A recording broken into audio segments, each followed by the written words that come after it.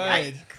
Ladies and gentlemen, we're laughing. We're having a good time. It's the Cameron Lazies episode number 15. I am here as always with Ariana Ely and Aaron the Baron, a.k.a. the Kershey Kiss, Aaron Kirshenfeld. So you joke about that, but I actually was the Baron. Well, of what? In your imagination? No. So my high school, my mascotting career started early. My high school was a what we call now politely a segregation academy. Meaning that awkward. It was started in the mid '60s, right? To so that white kids wouldn't have to go to school with black kids in South Carolina. Of course, as you can probably tell from my accent, I'm not a native of South Carolina. My family moved there when I was in 10th grade, and the name of the team's mascot was the Baron. Wow. Okay. Just singular? No, they were the Barons. Okay. I mean, that doesn't make it better, but it kind of would have been weirder if it had just collectively been the Baron. Yeah. Was it changed like from the slaveholders in 1952 or something? I mean, I think a feudal lord is saying something. Definitely making a statement. So I took it on myself to create a Baron character. And that was my first experience. Foray into mascotdom. Yeah. I picture you coming out in a white linen suit and just talking like Foghorn Leghorn. Sir, it was not a LeBaron. Got it. All right, guys. Well, I want to talk about the Boston College win. Ariana, you were there as usual. Indeed. Aaron and I were watching it on the lovely ACC network, which has only had positive feedback so far. We'll get into all of that, but first and foremost, I was kind of over the moon with the first half. I thought it was our most complete half of the year. It was against an ACC team that frankly looked terrible, but they came in 2-0 in the ACC, so they're not completely miserable. And I just think we absolutely killed them. We were very, very good on offense and superlative on defense. This was like the peak of what we can hope for from this Duke team. At our best, that first half is what we look like. Ariana, you were in the house. What did you think? What did you come away with? Yeah. So for one, I think all of us going into the game were a little bit weirded out by the fact that it was on New Year's Eve. It was an evening game on New Year's Eve too.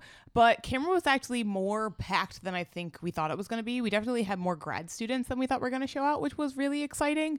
And it definitely got loud in there. Like you could feel the shift from playing non-conference games to playing conference games. Like even though there was a lot of like GA folks there, they really were all in it, which was a lot of fun. There was a moment in the first half where I think we had gotten a dunk and then got a stop on defense, and coming back on offense, Wendell Moore kind of read the room and he like did his hands up to like get everybody involved in yelling, and like the whole place lit up, which was just awesome. That's awesome. So it was a fun atmosphere, even though it was kind of a boring game with like spurts of intense excitement, just because it was kind of a bloodbath. Yeah. That was the thing with the second half for me. I kind of tuned out a little bit with like 10 minutes left. I was, being a good student and a good podcast host, taking notes and everything. And it got to the point where I'm like, look, the intensity is gone out of this game. And I'm sorry, but when you're up by like 35, you can't ask these guys to kind of, you can't expect the intensity to remain. And Coach K was getting a little pissed off. I mean, he was doing his thing of like, let's keep going, guys. Let's finish it off and everything. But yeah, I mean, I just basically anything from 10 minutes on, or honestly, even 15 minutes. Yeah, or the whole second half is a blur. Yeah, we were up 26 at the half. Matthew Hurt was winning. Yeah, Matthew Hurt was winning 20-19 at the half. It was a beautiful thing. And the really funny thing was, before he went on his like complete run, I want to read what I wrote in my notes. This was like, I think maybe at the 10-minute mark, I wrote, another tough game, bad passes and missed shots, great offensive board position. And then it goes on to proving me wrong. 12 points on his second three, and then third, so wide open. And he basically made me eat my words in the privacy of my own home, which I think is pretty offensive. Respectable. Yeah. No, he was awesome. I guess like the first guy I want to talk about is Trey Jones, because he was back and we were glad to see him. Aaron, my impression of Trey early on, he was obviously cold from the floor, but I think like in terms of passing and especially on defense, he didn't really miss a beat. Early on when?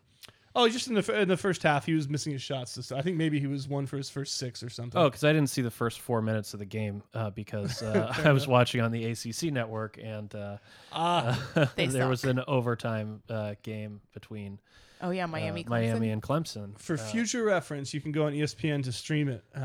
They have on their Watch ESPN, they have the ACC network, which I was forced to do. But yeah, it was annoying. So yeah, I mean, his shooting didn't bother me, and it's actually not that atypical for him to be missing shots. But he distributed the ball very well.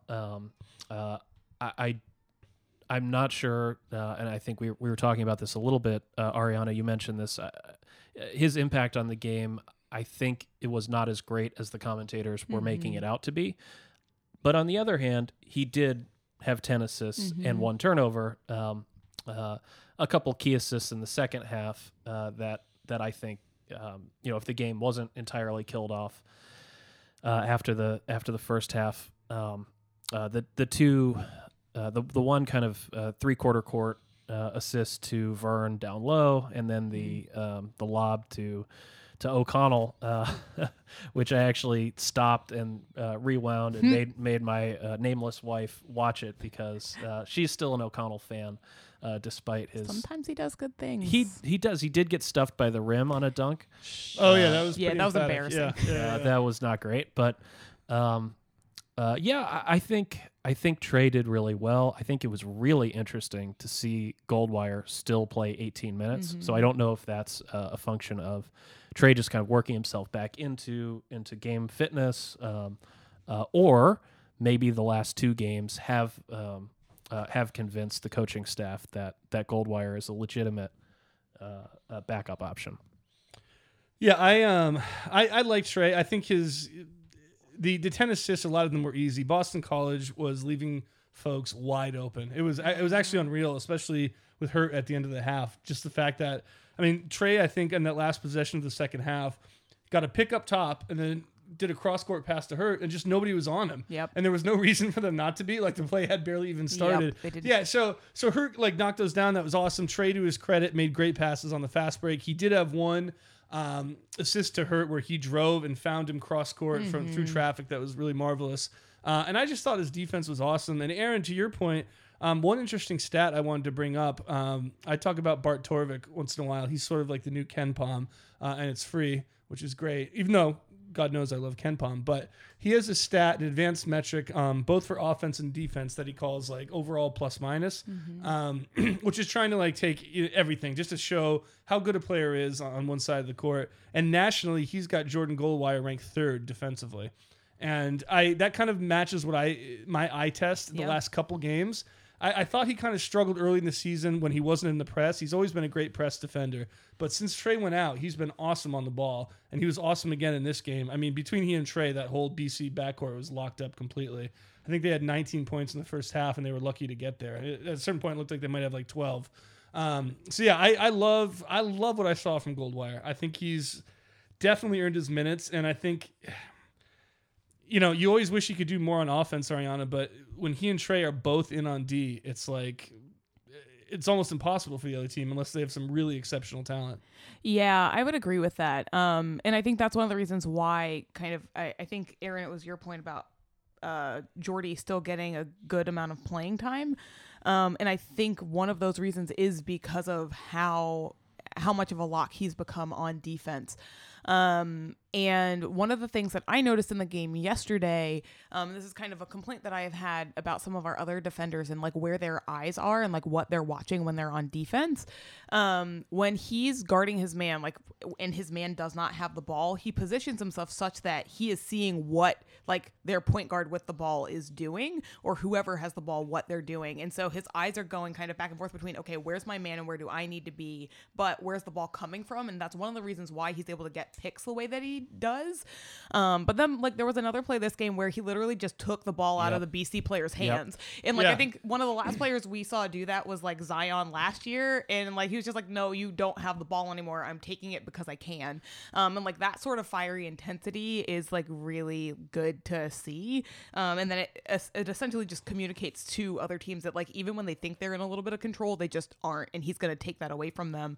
And so I think he's a really good, he unnerves teams when he's playing defense like that, which is great for us. He kind of has unnerving eyes too. I noticed for the first time. They're sort of deadish, his eyes, in a way that's I love it. He seems like a warrior. But Ariana, I actually wrote down, we might have been talking about the same play, But the main thing I noted with Goldwire was a play where the guard was driving on him, and he just kind of stayed in front of him, and the guy was going like full speed, and obviously Goldwire was going backwards, and he just kept his body in front of him the whole time, and it was like he maybe could have stolen it at any point, but he waited until the guy took the ball up to go for the basket, reached in and grabbed it. It was almost under the hoop at that point, and to me it was just like a marvelous example of like great man-to-man defense where he was just not worried one bit with his quick BC guard was going. He had him. He stayed in front, waited for the ball to come up, and then it was his. Yeah. And I was just like, oh, that was awesome. He's a really smart defender in like those moments, and like the way that he is paying attention to who he's guarding and like what they're doing. And we've had this kind of ongoing discussion about like charges and like players moving in to try and draw charges and all that sort of stuff. And it's almost like, I feel like with Goldwire, he's like, I don't need to do this. Exactly. And I love seeing that. Yeah, it's true. Vernon Carey, I wish would learn from it. Even in the Brown game, we watched him do like the little aborted charge. Over. Yeah, he'll do it and then realize that he's 3 feet away. Mistake. Yeah. It's like, you're huge. Don't do that. And in this game, actually, I think he was like way better. He was all over. He was blocking the hell out of everybody. He was a really strong defensive presence. And speaking of stats, Ken Pomeroy, he does his player stats, and he has basically like his Ken Pom Player of the Year rankings based on, again, all his comprehensive stuff. Number 1, Vernon Carey Jr. Solid. Yeah, already. Yeah, so just a little bit about team defense here. I thought we did all the right things. We were really active. I could not tell how bad Boston College was and how good we were throughout this game. I imagine that's not uncommon. But they had their lowest shooting percentage for the first half, right? It was something like 25%. I kind of think the second half doesn't really matter in this game. But, you know, we turned them over, 10, 11 times in the first half.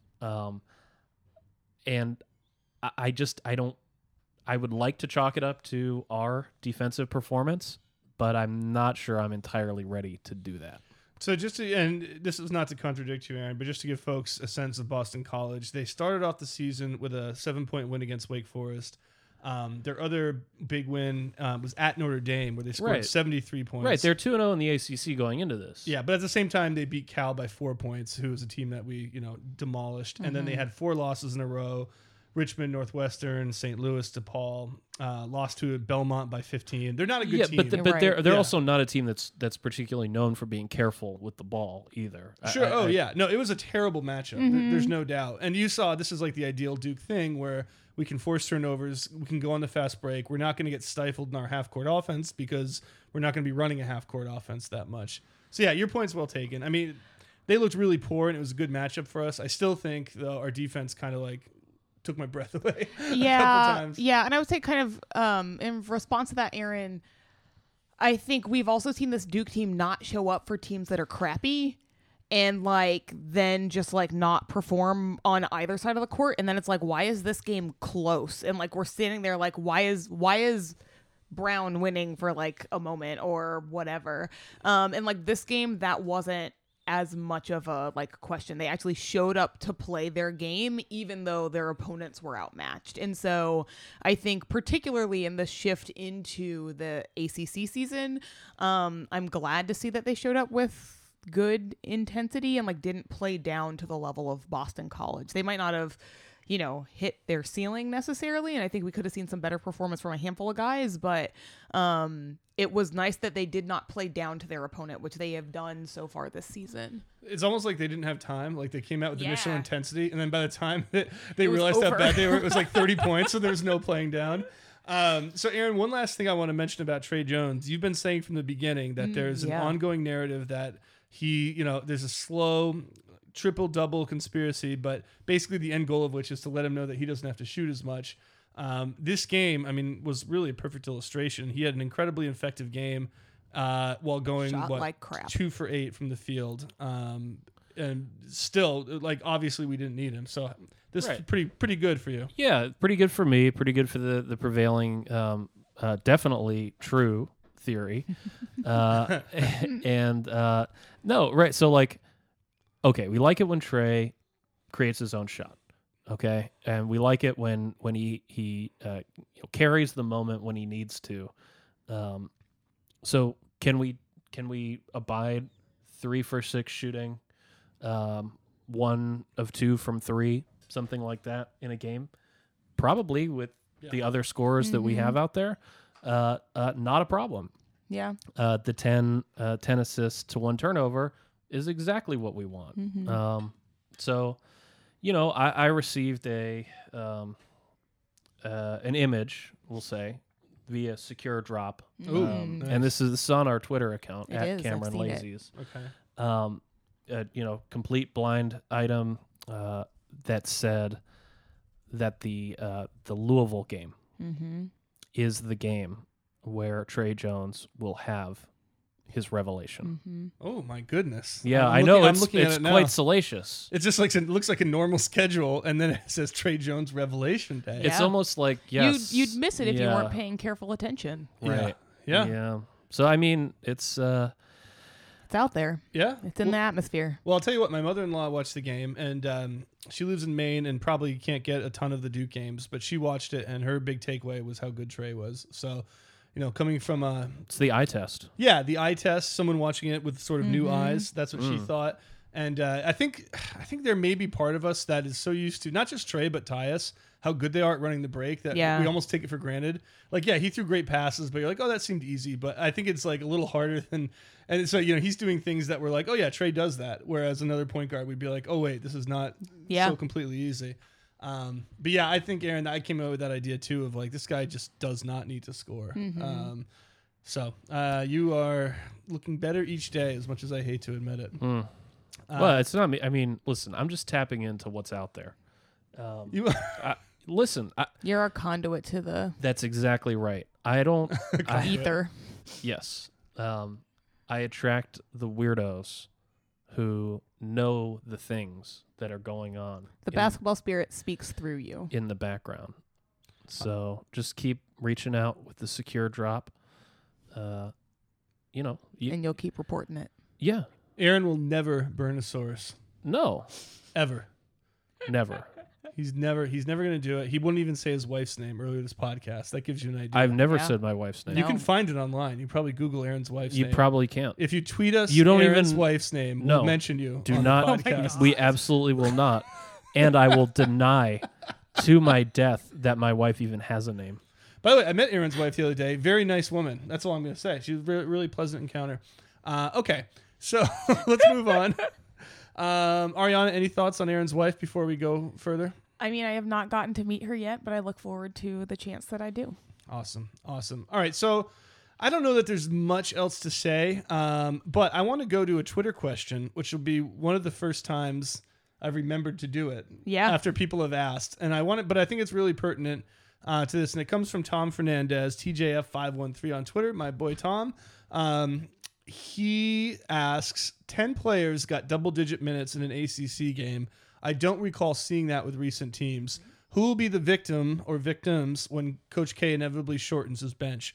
And I think that's really one of the most fascinating questions around this Duke team right now. Ariana, you've got a take. Yeah. A couple of interesting things happened in this game. One, the fact that we did have so many players get double-digit playing time. Two, all of the players that Coach K put in scored, which I think is kind of awesome.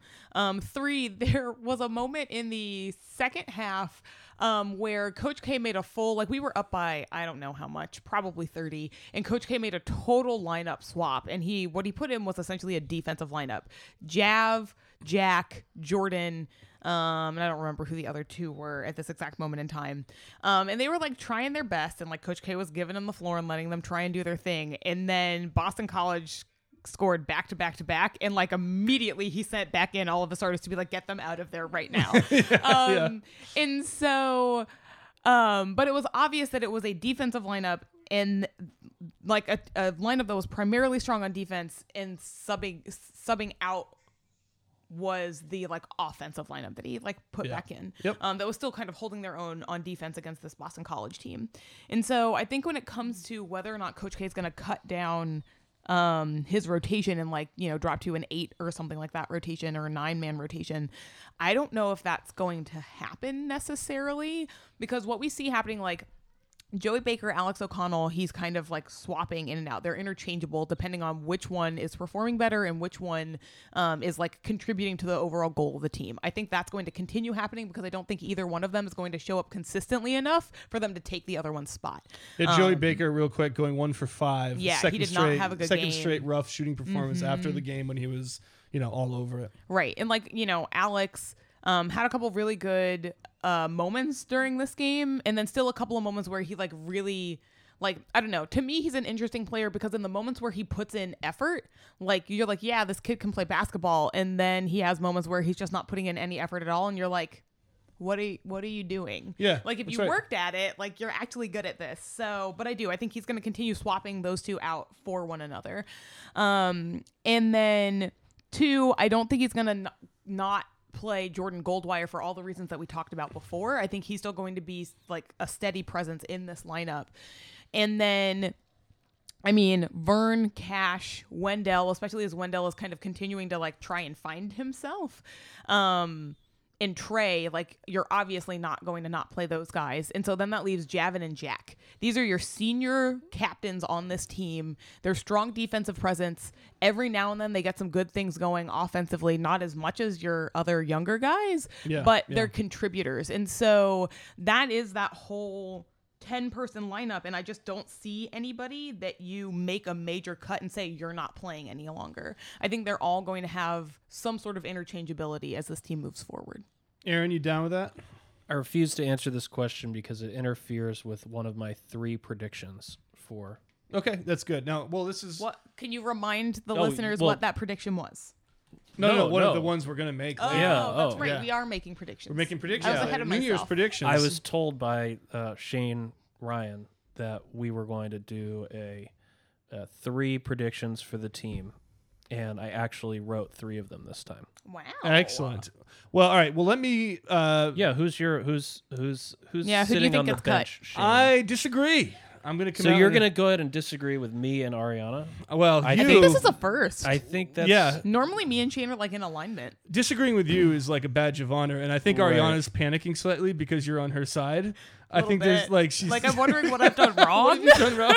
But I'm also panicking because I know how much Ariana knows, and so I'm a little nervous to be on the opposite side. But no, I don't think it's a sustainable thing to have 10 guys playing double-digit minutes. I think. Honestly, before this game, I would have said the 2 guys most likely to be next on the chopping block minutes-wise were Alex O'Connell and Matthew Hurt. Now, Hurt came out and played unbelievably and got the most minutes of anybody, shows what he can do, and in fact is one of our few 3-point shooters who maintains a very good percentage. That was stupid to even think that. He had a few tough games, but I will stand by this. I think Alex O'Connell is the guy number 1 that you're looking at that I think is really like dispensable or disposable. Maybe that's the one I want. But he started the first and second half of this game. Coach K obviously like wanted him in there, but ended up with just 14 minutes, which was second to last. Only Jack White had fewer minutes among the guys, among the 10-person rotation. I just think, again, he's not good enough offensively. We did his stats earlier where, like, there's all this thing that, like, oh, yeah, Alex O'Connell's a good 3-point shooter. He just has to show it. But, in fact, in 3 years, he's never been a good 3-point shooter. Yeah. He really just never has. So I don't think he gives you a ton there. He's very athletic. I was impressed with a couple of the rebounds he's gotten, not just in this game but against Brown. But it's so few and far between. His defensive lapses are so constant. I just think your thing of him being sort of like giving off that like lazy impression is something I get too. Yeah. Now I was having it out on Twitter with some folks who were saying, I saw these comments. Yeah, it was my friend Connor actually, and he was just saying he doesn't think Alex is lazy. He just doesn't think he knows where to be on defense. But it's hard to look into someone's head and know what they're thinking or doing. Yeah, I would also disagree with the statement that it's just a product of him not knowing where he needs to be on defense. There have literally been plays where he could like toss a hand up to block a shot or block a pass and he straight up doesn't do it, or he half flings his hand up there and then pulls it back. It's those sorts of moments that I'm like, you actually have the chance to change how this offensive set is going and you're opting not to. Yeah, exactly. I mean, I wrote my thing. One thing I noticed, he kind of disappeared for the whole first half after starting. Came back in with 5 minutes left, was beat easily on the baseline right away, and just one of those like you just don't see a good Duke defense giving up those kind of like easy approaches to the basket.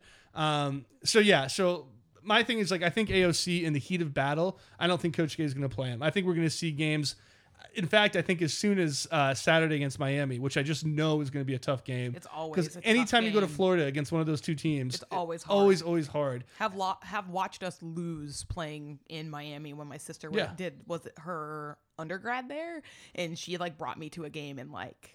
Well, it's the one game a year. It's the one game a year where all the students come out and are raring to go because it's Duke. Exactly. Yeah. So I think that's going to be a real tough game, and I think you're going to see like O'Connell not fit in. Now, at the same time, the two other guys who didn't get much PT are Delorier and White. Well, I'm with you. In a game like Miami or Florida State, like on the road where it's tough, those guys are going to be playing a ton. They're too good defensively. And I thought Jack White was really good when he was in there. Again, on D. Same with Javin.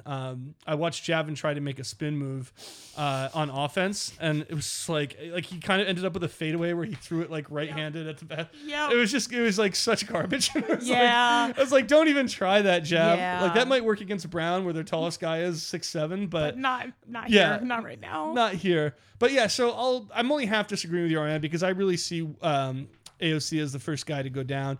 I still think like Matt Hurt, it's going to sound crazy, but I still think like if he's not playing good D, he's a guy who could end up seeing not many minutes in a really tough physical game. The rest of the guys, I mean, there's not anybody on there that I would even begin to think about seeing less than, 13, 14 minutes of playing time at a bare minimum. So anyway, I still am not convinced on AOC, but I'm a hater. Everybody knows that. Yeah, no, I think that's fair. I mean, essentially it's this quasi 3-man rotation on 3 between Baker, O'Connell, and Matt Hurt. And it's like whichever ones are performing are the ones that stay in. And so I think that is probably just going to be a thing that continues oscillating throughout the course of the season.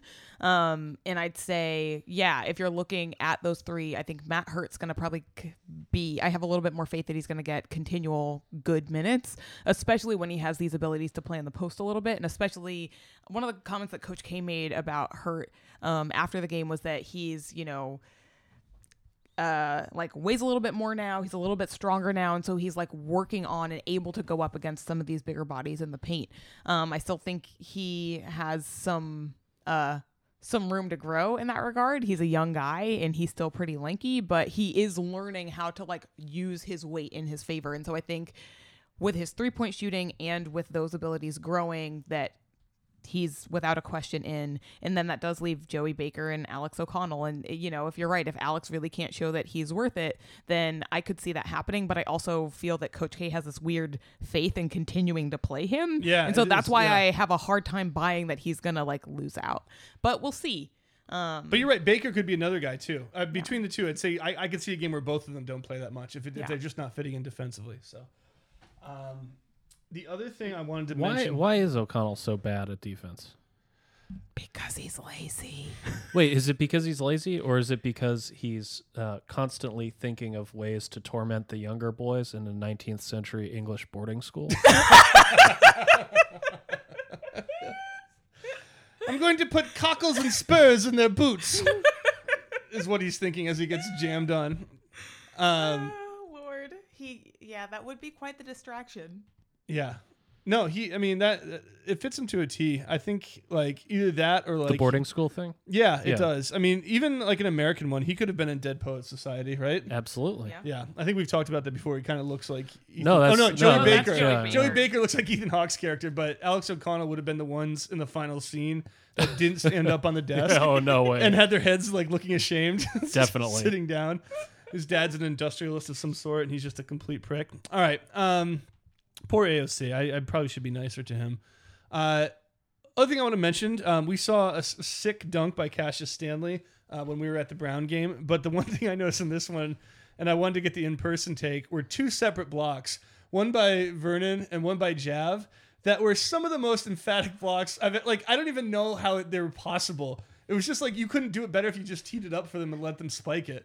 Like I was like, they need a caution sign in the first 2 rows if balls are going to be swatted that hard. Yeah, those moments were absolutely delightful. Not just not just because they were blocks, because like blocks do happen, but because of the way that they happened. And like it was something that lit up the whole entire bench. Like there were a lot of Matumbo finger wags happening from our bench. But then it got the whole entire crowd into it too, because it was just like they were so emphatic. Like it was the type of block that hurts your pride as the person who put that shot up. And so I love seeing those moments, and I hope we'll have more of those to come. And it's one of those things.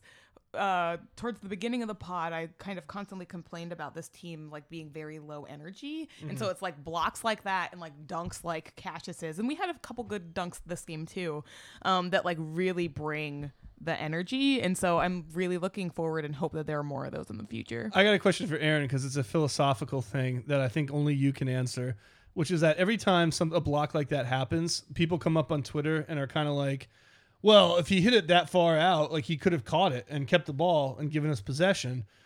Balancing that between the devastating intimidation energy of ruining a guy's life, what's the like? Where do you what do you do? This is an easy question. The people who say this on Twitter are completely wrong. Okay. Basketball is in part a psychological game where the more hesitation that you can build into a person's desire to want to go to the rim. Yes. And we even see this with our players sometimes, like Jack White doesn't drive.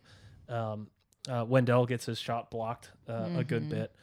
Trey does too. And yet he persists. But no, I think someone doing that kind of humiliating thing to you puts you off. And you know, we might think that we're beyond stuff like that in a game. We're absolutely not. No. Absolutely not. No. It's demoralizing.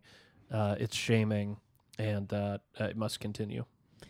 Totally agree. I couldn't agree more. Yeah, and like it does so that like getting them to hesitate, it really messes with like. Well, it's all you only need like a moment's hesitation. That's right. Yeah, if you're not operating at 100% like confidence, you're correct. Boned. Yeah, but like not even just in regards to like making players hesitate on offense.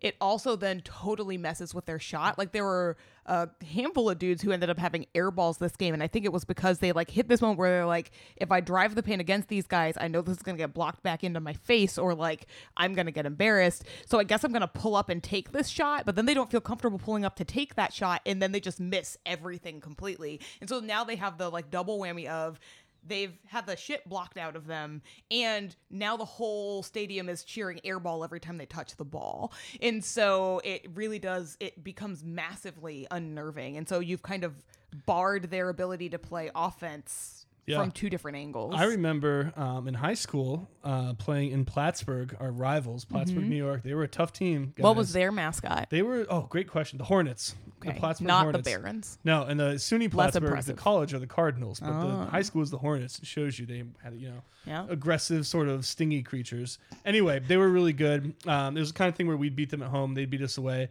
But I went on a fast break, and my big thing was a pump fake. And I this guy I can still remember his name, Nate Sebron. I hope you're listening, Nate. You left quite the impression, Nate. Yeah, Nate, if you're here, I still got a bone to pick with you, buddy, because you were tall and good at basketball, and I was only like a 7 point per game averager. But where are you now, Nate? Do you have a podcast, Nate? Yeah, seriously. But anyway, I faked him, and he went for it. And then I went up for the layup, and he was right back. He had not gone anywhere, and he swatted me so hard right in front of their student section. Ooh. And I didn't fall over, luckily, but I was basically face to face with like 50 kids screaming at me, pointing at me. Like I more or less just like sort of wore a raincoat the rest of the day and stood on the side.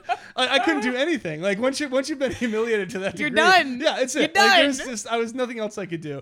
And so yeah, Nate Sebron, if you're listening, good on you. You totally got me. But yeah, Aaron, your point is dead on. Like that, it's worth way more than an extra possession to send somebody to the ER or the HR, the humiliation room. Yeah, nailed it. Okay, nailed it. The humiliation room is really a place I'm familiar with. Aaron's one of the few guys who actually has a separate humiliation room. Time to go in my humiliation room. Okay, so Lord. I think that pretty much wraps us Yeah. up for the Boston College game. Yeah, there are two things that I want to add. Mm-hmm. One is that there were several appearances of Vernon Carey's not good hands this game. And Oh, they complimented his hands on the ACC network. I was like, you can compliment him on anything except Not his hands. his hands! Because you're right. There were a couple times when he dropped it. absolutely. Go ahead, Aaron. Okay. Wes Durham. Yeah, let's get on Go Wes in. Durham. Get Wes on his Durham, ass. I'm Get his ass. I'm calling you out. You were the play-by-play man for this game for the ACC network. You're a known podcaster, also in the basketball space. How could you say that that Vernon Carey's hands are equivalent to the hands of other very successful recent Duke big men, including Jahlil Okafor?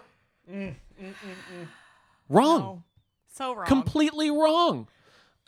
So Oh, boy. I now am starting a beef with you, sir, for your wrong take. Shane is frantically Googling to try to find the name of your podcast. All I can find is ones he's guested on. I can't find his actual podcast. I think it's something having to do with the ACC network.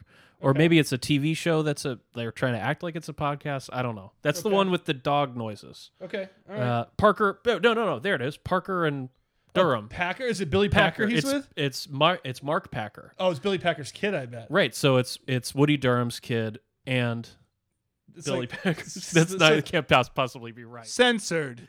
I'm kidding. I don't think that. I don't actually think that. Well, Shane, you actually have to work in this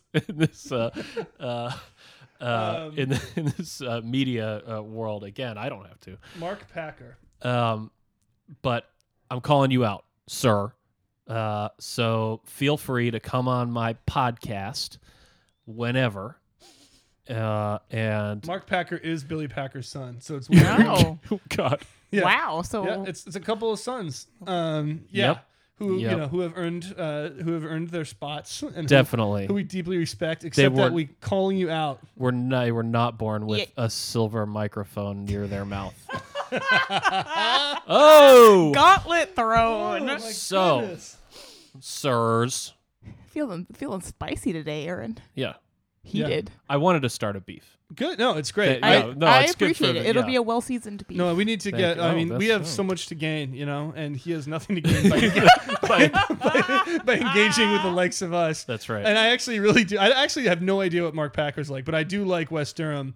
I mean, I think he outshines everyone he works with on that network.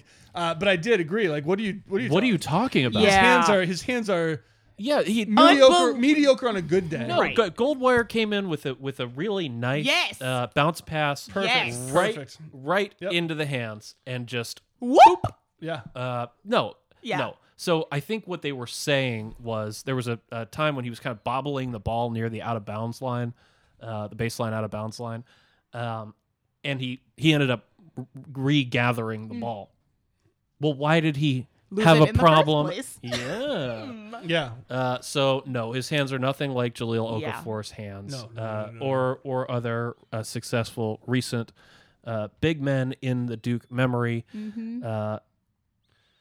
Yeah. No, You burnt. you burned. Yeah. Good job, Aaron. Yeah, and it's like it's one thing to say that Did I like do it his right? Did I you, do good? You did. I think You so. did real good. Thanks. It's one thing to say that his stat lines are as good or up there with Jahlil Okafor and other like Duke big men. That's one thing. But like he does not get there by way of his hands being spectacular. Like you can tell by the number of times where it should be a dunk, but it's not a dunk because he's losing control of the ball while he's going to the No, basket. it's his And incredible so- body position. Exactly. Like his Feet. footwork, His feet. and his ability to read where his opponent is to know where he needs to put his body. That is why he is such a great offensive player, not his hands. The other thing that I was going to say about this game is I'm still the length of time of the commercials and the TV timeouts for ACC Network. Wait, hold on. Oh. I just want no, you're doing good. But I just want to acknowledge because this fits in with another Twitter question, and I Yeah. want to get two in. It was crap. Oh crap. Where is Find it. How do we fix the ACC network? here. Yeah. Oh, that's right. It was How Do We Fix the ACC Network, wasn't crap. it? Who wrote it though? I'm gonna shout them out because I could tell you were about to answer the question. Oh yeah, Josh Carver asked at Josh Carver on Twitter. Give him a follow. Tell him you're following us because the Cameron Crazies and say Cameron Lazies. Kershey Kiss, Cameron Lazies, whatever, folks. Hey, we're all here. He says, how can we fix the ACC Network? Season is young, and I already don't enjoy the games on this channel. So please. Yeah. So being in Cameron, you can tell, like, even if I didn't see the like crews coming through to set up the cameras and stuff like that, and they say like what network they're with, I would know when we were on ACC Network because every TV timeout takes forever. Aren't those standard? They're way longer for ACC Really? Network. Like the band can play 2 whole songs and then we get music overhead and we still have some downtime before we come back and like the ball is inbounded. So they're allowed like, to do that, huh? Yeah. And it's like, I feel like each TV timeout is like, it's almost like the inverse of like a sitcom when you're watching TV where it's like you get the TV segment and then you get commercials for a short break. Like the length of time for the commercials is like enough to have a whole performance. And it's really like, I don't know.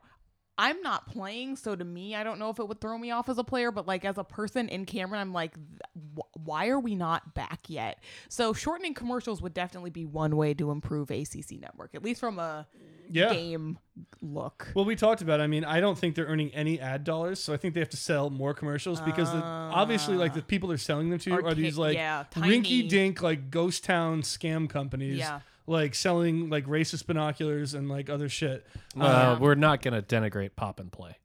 No, I would never because they're They're our our only only sponsor. sponsor. Yes. Which is why we have 19-minute Pop and Play commercial coming up. Where it's just me going pop and play, pop, and play. Yeah. Over and over. But no, I do think that's a problem.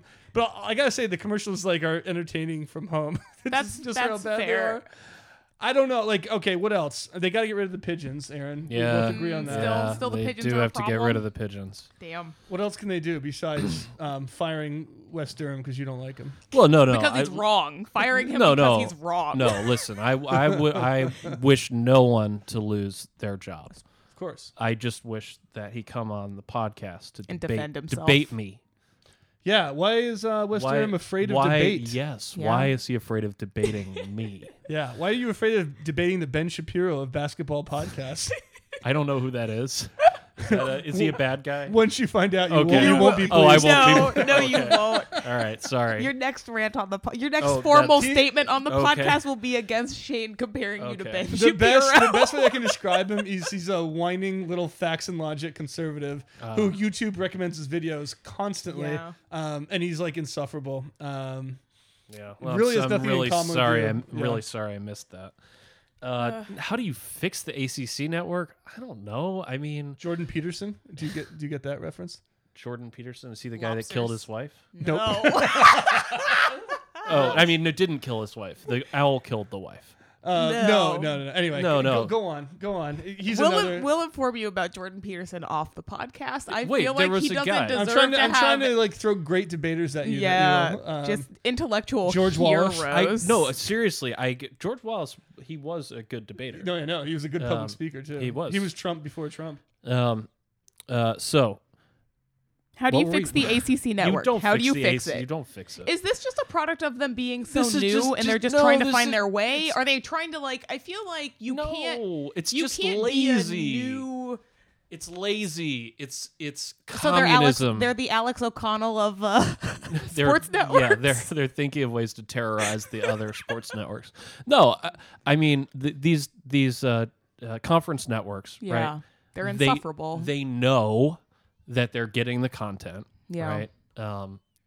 And they have no incentive to improve because they already exist, right?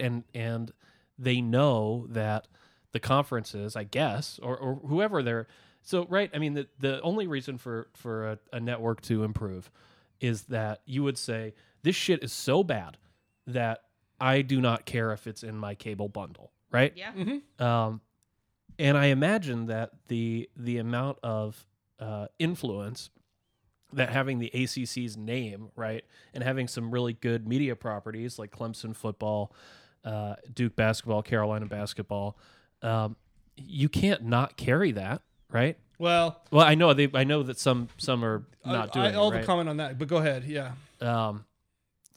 So like, I don't know. I think this is just what's it?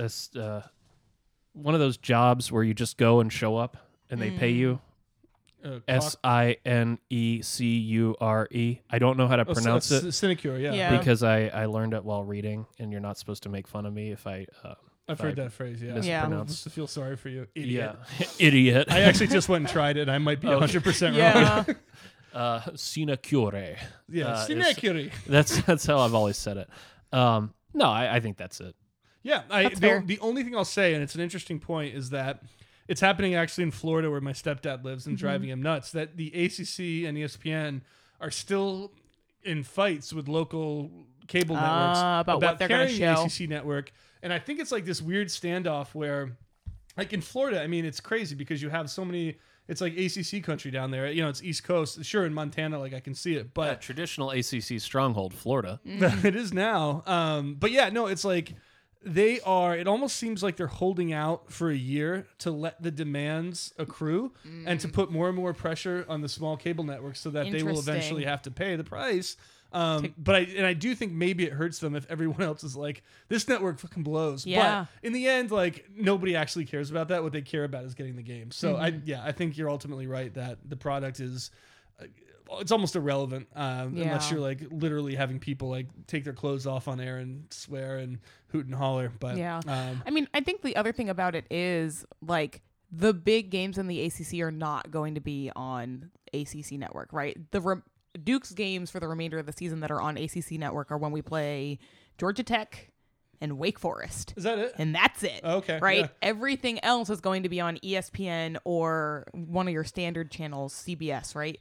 And so that kind of tells you like what the priority of like what the worth of ACC network is, right? They're never going to put a big Duke game on one of those channels and like slate it so that people can't see it because the Duke fan base is so large. And I imagine this would be the same of like UNC when UNC is having a good year. Yeah. But like you're not going to put those teams and like relegate them to this network that is as of right now so crappy and then so limited. But I will say like for someone like my stepdad, like who's a huge Duke fan, he wants to watch he's pissed that he doesn't want to like only start watching in January. You know what I mean? So anyway, all right. James Smith, another Twitter question. My wife and I went to the Brown game. Yes, we were part of the non-students that made the game weird.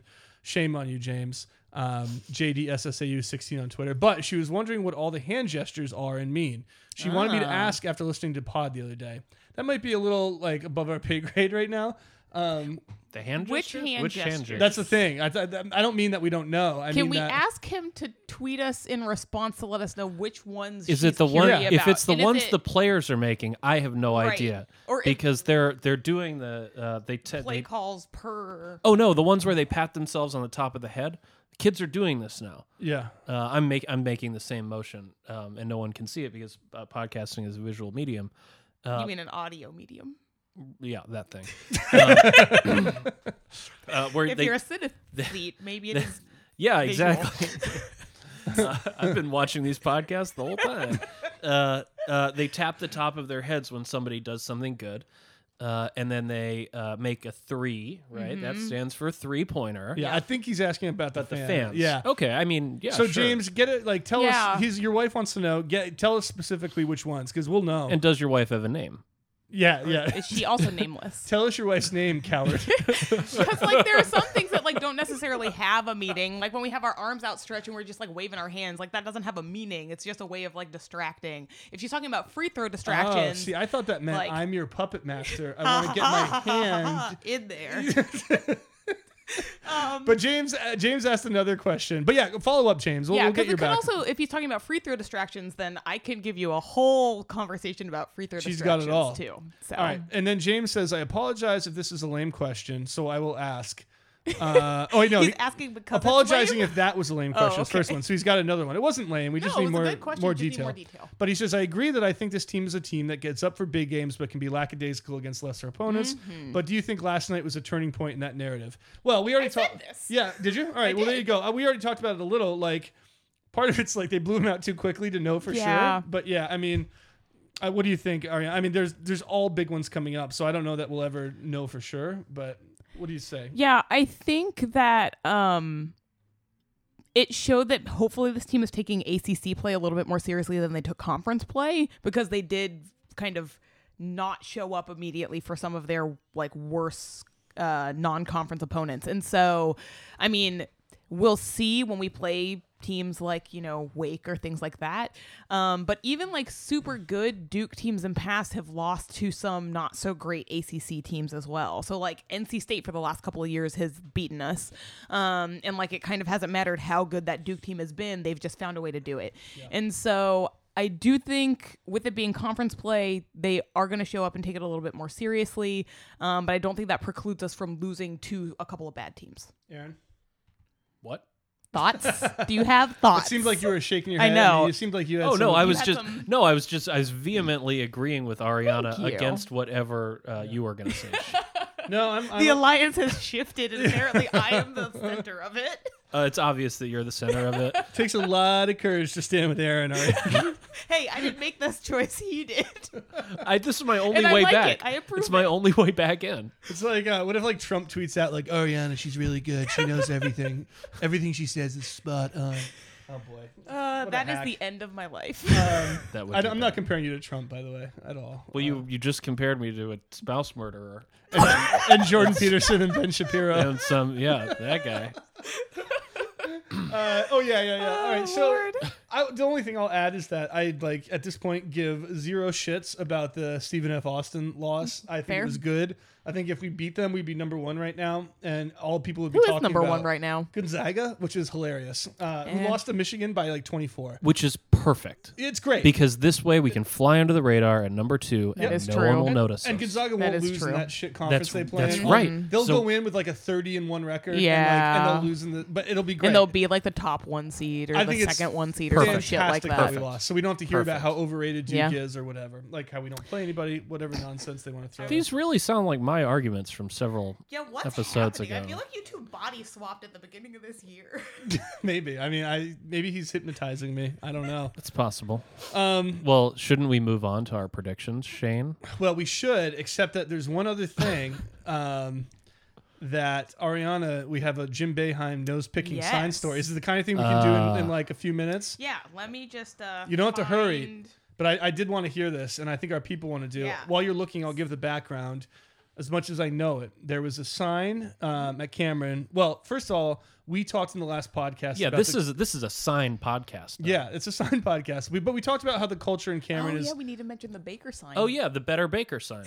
All right, well, we got a few things. We have a lot of sign announcements. We entered a whole sign category of the show or segment of the show now. 6-hour sign category. Let me just say, first of all, we talked last episode about how the culture at Cameron is far less unique than it used to be. Mm-hmm. And like even when I was in school, I'm sure it was less unique than it had been 10, 15 years ago. Everything is becoming more standardized. We saw a sign that stuck to the Joey Baker sign.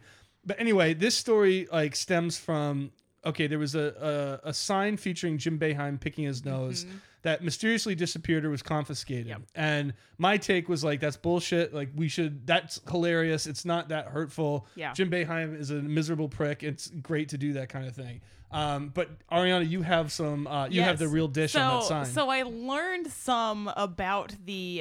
So when did this happen? So this was a couple of years ago. Okay. This was within my tenure at Duke. Okay. So I and I had a moment where I was like, well, anyways.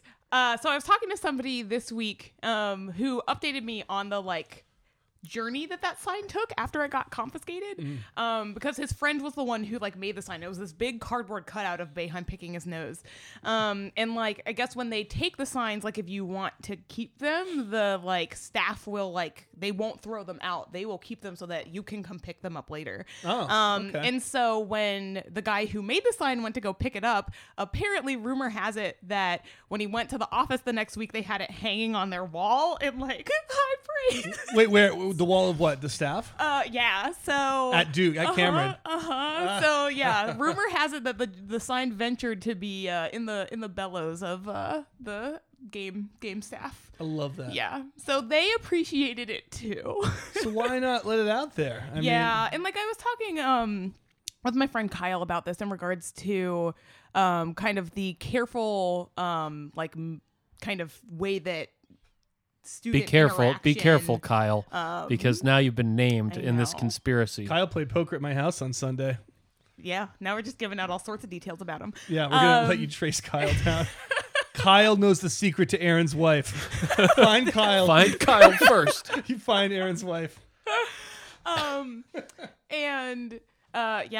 mean, half the time when I mention a friend of mine that I've been talking basketball with, I mention Kyle because he and I stand next to one another during games, and he's one of my most favorite people to watch basketball lovely guy. with. He's a Sixers fan, so I like him. He is. Yeah. And we were talking about how just the careful, manicured way that crowd interaction takes place at Cameron, and how there, for us, there does seem like there is a balance between being able to still pester the other team and still be respectful. But we also do understand the position from the higher ups, particularly given who Duke as an institution is, and if somebody does do something that is ill thought, then that is going to be something that's going to be everywhere because it is Duke doing this. Yeah. And so that was the issue with the Flint, Michigan sign that made the rounds that was made a couple years ago. And that was kind of a turning point where all this stuff started happening. Did we talk about that on air? So we didn't, because I had that moment I was going to, and I had that moment where I was I don't know if I should bring this up. Sometimes I have that quandary whether or not I should bring certain things up. But a handful of years ago when we were playing Michigan State, at home, somebody came in with a Flint, Michigan, a sign poking fun at Flint, Michigan. I think it said the water supply, it said the water tastes better here. Which is it was extremely bad Duke thing to say. It was found immediately and taken away. Yeah. But yeah, so I think there is good reason for it, and I wish there was a different way of getting around that issue instead of the everybody loses the ability to participate because some people are going to be irresponsible with it. So let me ask you a question because we're just running way over time today. No, we're not. We're still short of an hour. Yeah. I mean, I just want to put it in your head. Okay. Shane. Okay. Do they still do what is I now acknowledge to be an ableist chant? I'm blind, I'm deaf, I want to be a ref. No. Okay. Is it because it's ableist? That's a good question. I don't know. Or is it because it's mean to refs? That probably has. I mean, we still hassle refs a good amount. Did they do that when we were there? Yeah. Oh, I had a whole move for it. That was there when I was there too. So when I when I started, but it probably hasn't happened in the last 4. Okay, I'll show it to you. 4 years, probably. Hold on, Aaron's going to show the move. Aaron was the Duke mascot. Yeah, I'm going to show you. Yeah. I'll describe it. Okay. I'm blind. 2 hands up, blind. Why does that mean blind? Why are the hands up there? Huh? Because that's where the eyes are. Okay. On the mascot. Oh, on the mask. Yeah, I'm blind. He's covering his own mascot eyes. You cover your mascot eyes. Then you cover your ears. What is this? I'm deaf. I'm joking. I get it. I get it. And then the third one is pointing. Yeah. I'm blind. I'm deaf. I want to be a ref. Yeah. Yeah, we don't do that one anymore. And it's been probably a handful of years, and it's possible, but I don't know. So the ableist argument, I get. That's rude. Agreed. But the being rude to refs argument, or that's rude to people with those particular disabilities. Being rude to the refs, however, right, shouldn't be the problem. So if there are other in high school, we would follow that chant with a rope, a tree, hang the referee, which is even more problematic. Damn, yikes. It was pretty terrible. Yeah, and their use is so kind of along that similar vein. I know that we're getting a little long in tooth and we still have things to cover. But there used to be when refs would make, I forget actually when this would happen, but there was a brief moment where there was a no means no chant, and that was shut down immediately because of the awkward connotations regarding sexual violence. And then things like when we would play state and it would be culture and you'd point to Duke's bench and then agriculture and point to state's bench, that's gone too. See, we used to do big high school. High school. So that one I think hasn't happened in a good minute. Start the tractors for NC State.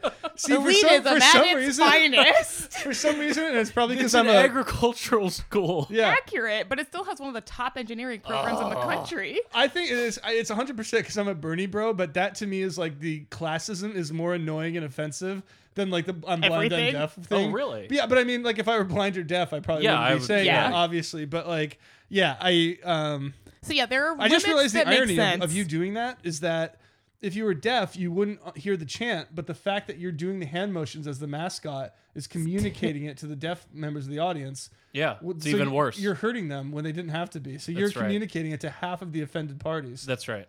It was my fault. Yeah. No, they're all bad. It's good. We're evolving. It's great. But like, yeah, the classes, like even the agriculture, it just like gave me like the heebie-jeebies. I was like, like a bunch of elitist nerds, right? Like, and I was just like, stop doing that. Like, this isn't like, again, it's not Alex O'Connell's like prep school or his English boarding school. You know, we should be better. I just have this weird picture of like Alex O'Connell like fucking Wuthering Heights. Like that is the like caricature I have made of him in my mind now. He is, but he wouldn't be Heathcliff, right? No, absolutely not. Yeah, who would Heathcliff be on the Duke team this year? Matt Hurt. Right? Well, stop ruining my predictions. sorry. I just had a I had a whole Heathcliff thing. Okay, sorry. I didn't have a whole Heathcliff. Oh my god. All right, we got a great lead in. We're at an hour. We each decided for the new year, it's January 1st today, we're going to make 3 predictions for the Duke basketball this year. And let's see, last time we went around the room. I think I started. Do you want to go last this time? Sure. Okay. Aaron, you want to go first or second? I'm going to go second. I want to make you go first. All right, so.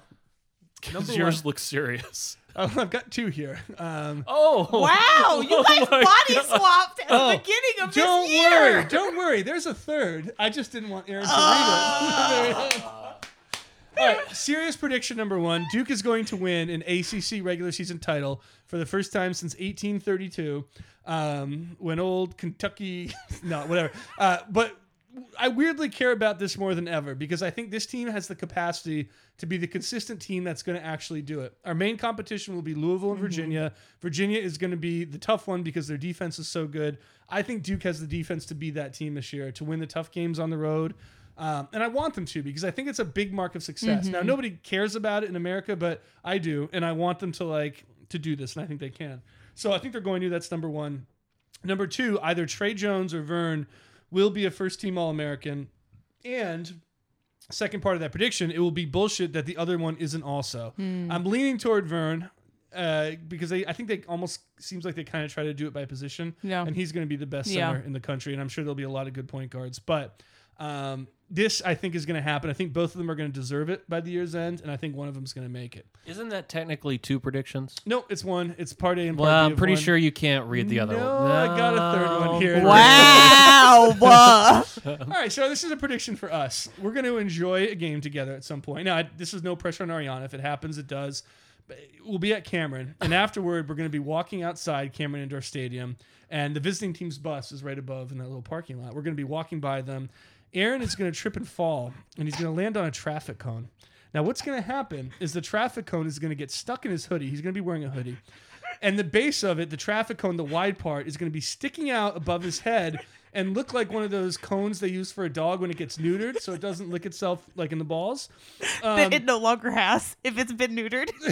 yeah, right, exactly. So it doesn't lick itself in the wounds or whatever. So, but the way it's going to work is it's going to completely blind Aaron. He's going to go into a complete panic.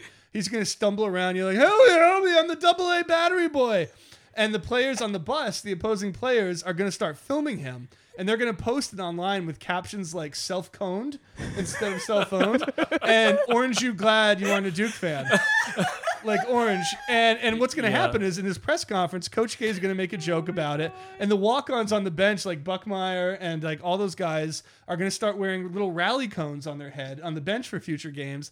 And it's going to be a phenomenon that everyone loves except Aaron, who's going to have to languish in humiliation for the rest of his days and spend more time than normal in his humiliation room.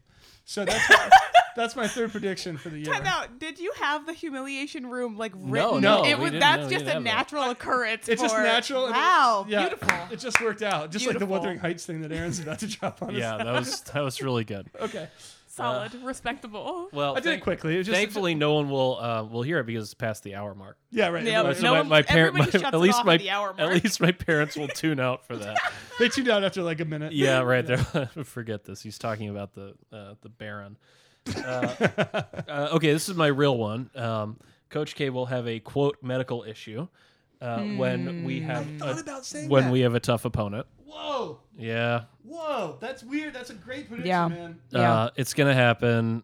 I don't doubt the sincerity of the medical issues. I do think he's an older guy and He's had things, the majority of joints in his lower body things replaced. do happen, and I'm sure he does feel a lot of pain at times or whatever, but it does seem a little bit coincidental that this happens almost every year.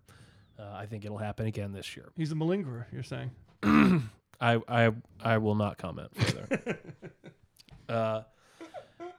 On the point of the rotation, we will not have a 10-man rotation. Ooh. We will have an 11-man rotation. Whoa. That's right. Who's coming in? Robinson. J-Rob. He's Blocks on blocks on blocks. He's really good. I think he has the highest average blocks per minute. So I think he becomes the 11th regular contributor to the lineup.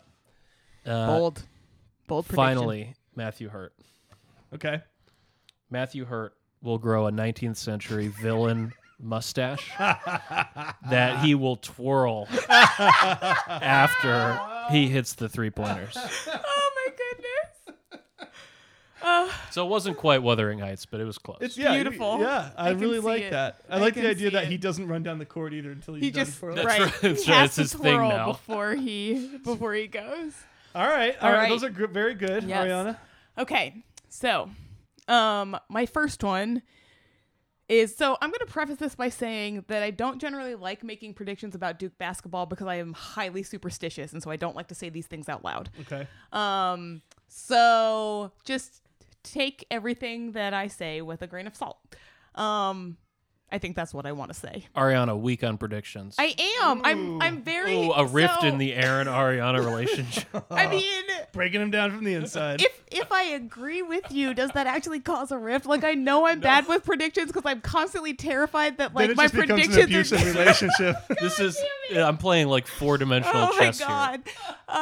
So We're all marching to your beat at this point. We don't even know it. okay. So prediction number 1. I think we are going to sweep UNC. Love that. Which will be a good feeling. 3 times? No? So I don't know if we end up meeting them in the ACC tournament. hard to say. Honestly, It'll be tough when they have to It'll play be- that first day. right. Yeah. Like that's the thing. Like Against I don't. BC. Yeah. I don't know. 10 a.m. game. But if we do, I think we beat them again. But I do think we're going to end up sweeping UNC. So that's prediction number 1. Prediction number 2, and this is, I really don't want to say this one out loud, but I think this might be a Final Four team. Yes. I love that. And like I'm getting like red in the face and like sweaty in my palms because like that's how superstitious I am, and I feel like I just cursed our team to lose in like the second round by saying it out loud. For folks who can't see, which is everyone, Ariana is wearing a necktie and she's going loosening it and going, yeah. Like, yeah, pouring water on myself to cool myself down. So that's prediction number 2. Final Four team. I think I see it in these guys. And prediction number 3 is that after the season is done, when the team has their team banquet and they have their captains give their speeches, the amount of love that is shared between Javin DeLaurier and Jack White will be enough to bring the room to tears, but also laughter because they're so clumsy with one another that they knock each other down all the time. It's like the magnetism between the two of them, like they can't resist bumping into each other, and inevitably Jack is the one that gets hurt, never Javin. So if they fall down the stairs, I would not be surprised. I love that. I do love that. Well, that was good. Happy 2020 to you all. Cheers. Happy 2020 to our listeners. I don't really observe that. Sure. Aaron goes by the lunar calendar. the lunar calendar, where it's New Year's all the time, every 30 days. Yeah. I'm not really New moon, I'm new not year. I'm not really into linear time, so Wow, that's pretty deep. Yeah, man. Good for you. Good don't for worry you. about it, okay? All right, fair enough. Are we even really here? Okay. What is the meaning of life? we're going to get out of here before an hour and 10. We're going to let you guys get on with your day. You guys can find us. Thank you for listening. You can find us at all the usual podcast places, iTunes and Spotify, which Google are our two Pod. biggest, Google Podcasts, Overwatch or Overcast or something. Probably not Overwatch. I think that's a video game. That sounds like a video I have game. no idea. Anyway, I think the It youth sounds like play a government spy program. I mean, it might be Like both. like a clumsily named government spy program. Again, it might be yeah. both. Okay. All right. yeah, Overcast. No, it is. It's Overcast and Castbox. So there you go. So many pod things. Never heard about that. So many pod things. Have a great start to your year. Yeah. And let's see, we've got Miami coming up on Saturday. It's going to be a doozy. We're going to learn a lot, and I'm assuming that hey, we might watch it together. Yeah. I don't know what you guys' plans are Saturday night, and if probably be podding soon thereafter. I like it. All right. Well, if you see Wes Durham, tell him what's up. It's a fight.